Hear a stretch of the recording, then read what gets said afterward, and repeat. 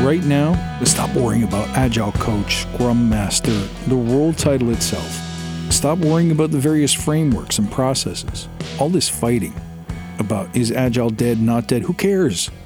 Here's what's real. Let me tell you what's actually happening in the field. The way I see it, you have two choices. You accept a job with some kind of Scrum Master or Agile title, Agile Project Manager, Agile Coach, doesn't matter. And you'll end up being whatever they want you to be. Choosing a job off of a job board these days is a commitment to keep yourself in a box, in a container. And that container's walls are based on what other people think Agile should be. It's all the Agile religious zealots screaming at each other in the aisles on LinkedIn about what is good and bad Agile. There's no such thing, trust me. The job of Scrum Master, Agile transformation artist, whatever you want to call them these days, has been reduced to a joke. It's been reduced to a joke by the certification industry, by the people who buy Agile products and services, and by the people who sell them. And this happens. It's 20-odd years old. What else could you expect?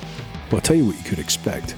You could expect now to stop constraining yourself by industry definitions, by peer definitions, and rather simply take the Agile or Scrum or Kanban or Lean skills that you've developed and worked on and practice them in other domains. Let the philosophies and learnings and techniques serve you so that you can serve bigger, more. And if someone says, who says you're allowed to do that, or that's not Agile, or it doesn't say that in the Scrum Guide, or it doesn't say that in the CSM, it doesn't matter. Who cares? The goal is no longer to be Agile. The goal is to be great, to make a contribution, to make a difference that's meaningful to you. So I say here and now, you get to pick, you get to choose. But there's going to be skills that you need in order to make this real. Let me give you a list. I'm not sure if I'll hit 10, top 7, top 5. It is an unscripted episode after all. Here's the first skill you need. Know how to add value. And that's as simple as knowing how to see a problem, ask about a problem, define a problem, and think about ways to approaching solutions. It's okay not to know what the solution is, but it's not okay to not know what the problem is. Who are you helping, and what are you helping them get? This isn't about creating features, writing stories, or your expertise with Jira or Miro or any of those other things. Those are all largely immaterial if you can't add value. So how do you do that? Have more conversations. Conversations with people who are in charge of bringing value to the people that buy from them. Look around your organization. You'll find it's the people who are being measured on what's in the shareholder report. Someone in marketing is responsible for lowering the cost of advertising and finding a new customer. Someone in sales is responsible for the number of customers that they find. Those are all problems, and notice most of them have nothing to do with software. A solution is a solution is a solution. And the skill which I call entrepreneurship or intrapreneurship is your ability to find need in the marketplace and help to solve that problem. What's this got to do with Agile? Everything. Because your skills in prioritization, your skills in frequent communication and transparent communication, your skills in continuous improvement will all come to bear when helping these people do what they've set out to do. Everyone else is looking for a Scrum Master job in tech right now. And if tech is your love and tech is your passion, go for it. But I can tell you, it's awfully crowded in here. A lot of bad ideas and a lot of bad attitudes. The fastest way to get out of the mess and to really help Agile grow and stay alive is to contribute real, measurable value, tangible value to people who have problems that need to be solved. Here's the second thing that I think you need. Big goals, big vision. It's one thing to be able to solve a problem like adding a feature or making a fix in a piece of software. It's entirely another to set your ambitions, to make your customer, your client, your company number one at what they do. Another example of a big goal would be to embrace all of the change that we've seen in the last 4 years post-pandemic and to make it somehow better. To see the change that has happened and to respond to it with what? Agility. That's why visioning and setting big goals is another important skill. Creativity. If you're not sitting down obsessed with your customers' problems every day, thinking about what they do and how they do it, and how you could theoretically apply what you've learned to helping them solve that problem, if you don't have a creative practice, you're not going to be prepared for those conversations. Thinking on your feet, gluing together things that have never been glued together before. That's creativity.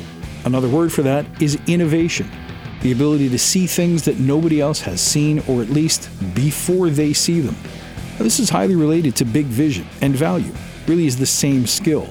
But innovation is a practice. It requires time. It requires resources. It requires an investment. And it requires a certain kind of focus. Learn how great companies innovate as a practice. And I'm talking about companies who have actually made things that you wish you had thought of first. Here's another one, being decisive.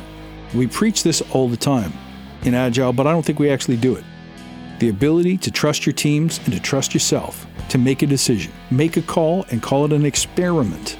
Actively ask for support in failing, in goofing things up, and getting it wrong at first so that you can get it right later. Must have this skill, because most of the world is waiting around for a decisive leader who seems to know where they're going to help them band together, follow each other into the light.